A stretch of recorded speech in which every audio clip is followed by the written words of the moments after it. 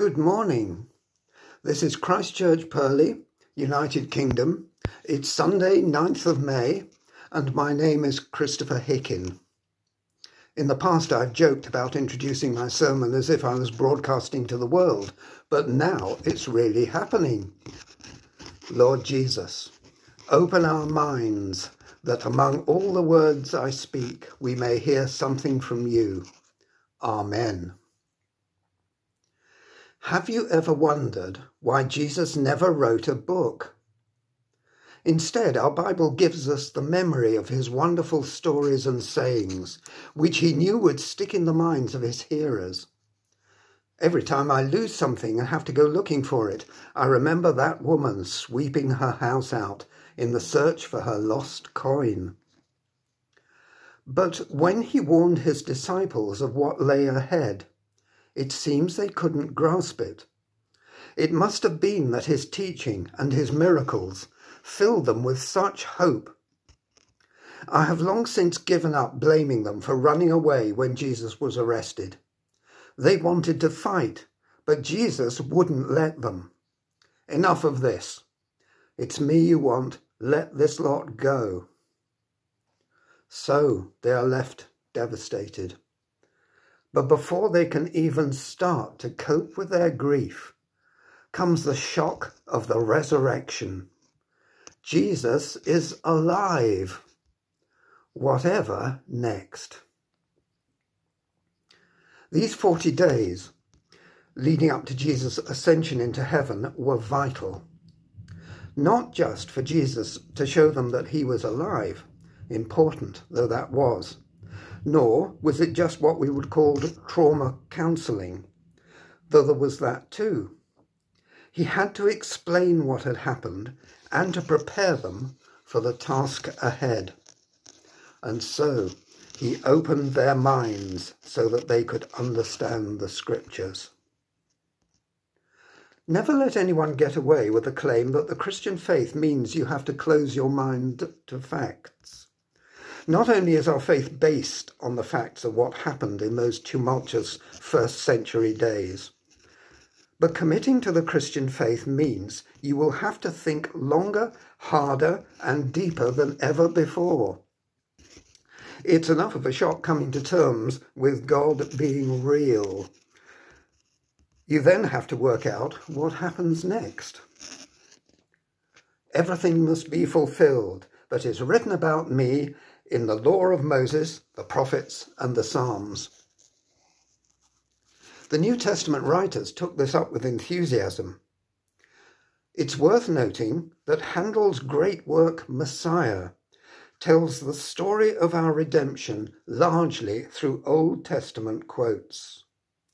Surely he has borne our griefs and carried our sorrows.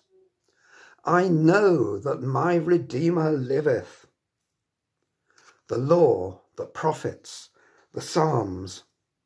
From the prophets, the book of Isaiah is quoted so often in the New Testament that it has been called the fifth gospel. And among New Testament quotes from the Psalms, you will find Psalm 16 verse 10.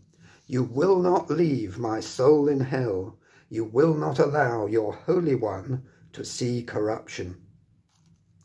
How the books of the law refer to Jesus may seem less obvious, but in addition to the promise of a future prophet like Moses, St. Paul crucially argues the priority of faith over law, quoting Genesis 15 verse 6. Abraham believed God, and it was reckoned to him as righteousness. Scripture, the bedrock of our faith. But Scripture has to be explored, studied, interpreted, and applied. We need those open minds.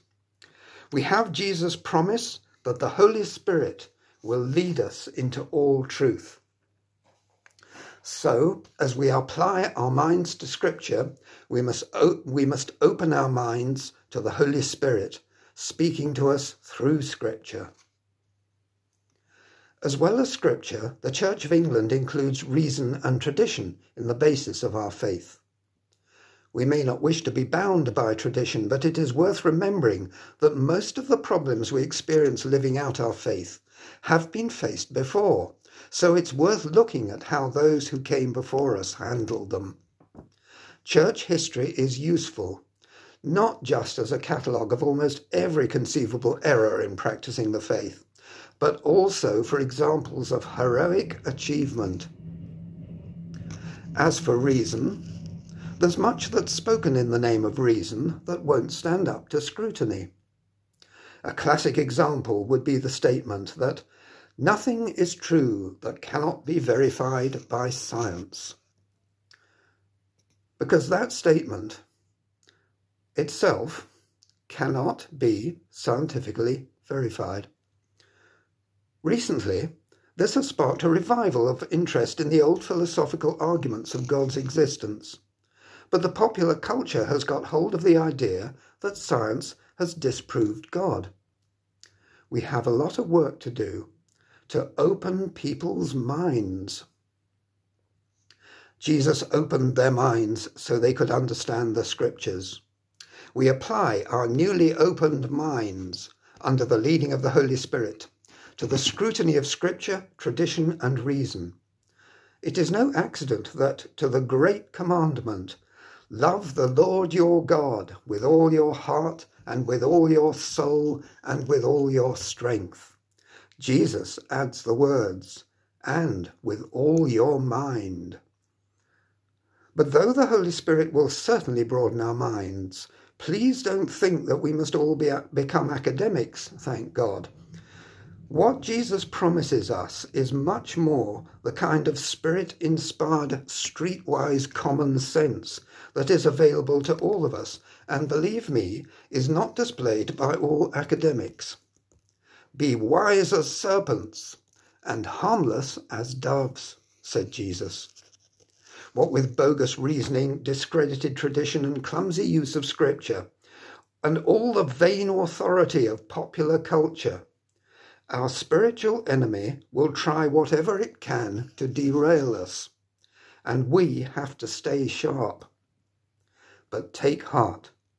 The religious authorities of Jesus' day were surprised by how hard it was to refute the proclamation of the gospel by the apostles after Pentecost. They had to acknowledge that these men had been with Jesus. Jesus has promised us that when we are put on the spot, the Holy Spirit will give us the words to say. I think it works something like this. These next few words are a bit speculative, but hey, we are talking of open minds, so let's speculate. Jesus is asked, should we pay tribute to Caesar? Let's suppose he does not have a prepared answer. This is Jesus, Son of God, perfect man, at work in the power of the Holy Spirit. He does not panic, but pauses, allowing the Holy Spirit to prompt him to ask for a coin. He turns the coin over in his hand, and the answer comes to him. The key, and I take this as a learning point myself, is not to panic, but to pause and listen to the Spirit. 2 weeks ago, Dr. Simon Stocks reminded us that we can't expect things to happen the same way twice. Jesus' resurrection has opened up a whole new world, and we continue to face new situations, as we have done during lockdown, and as we will do coming out of lockdown. This is why Jesus never wrote a book.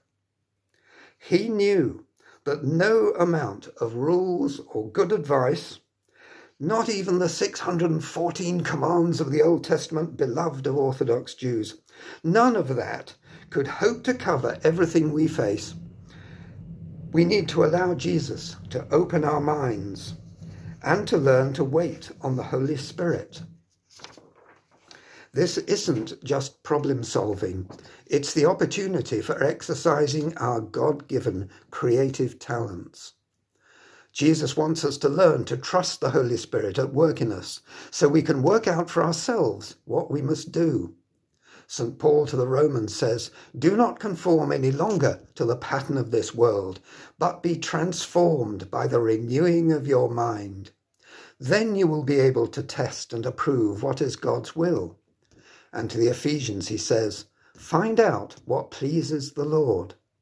In both passages, using a word that means to search out, test, prove. We will not always find the choice of action easy or obvious.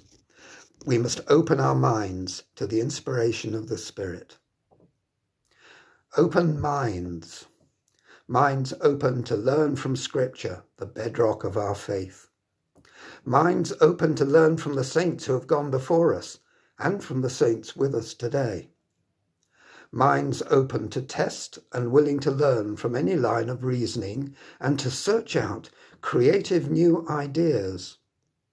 Above all, minds open to the prompting and inspiration of the Holy Spirit, learning to tease out God's will for us in the difficult situations we will face.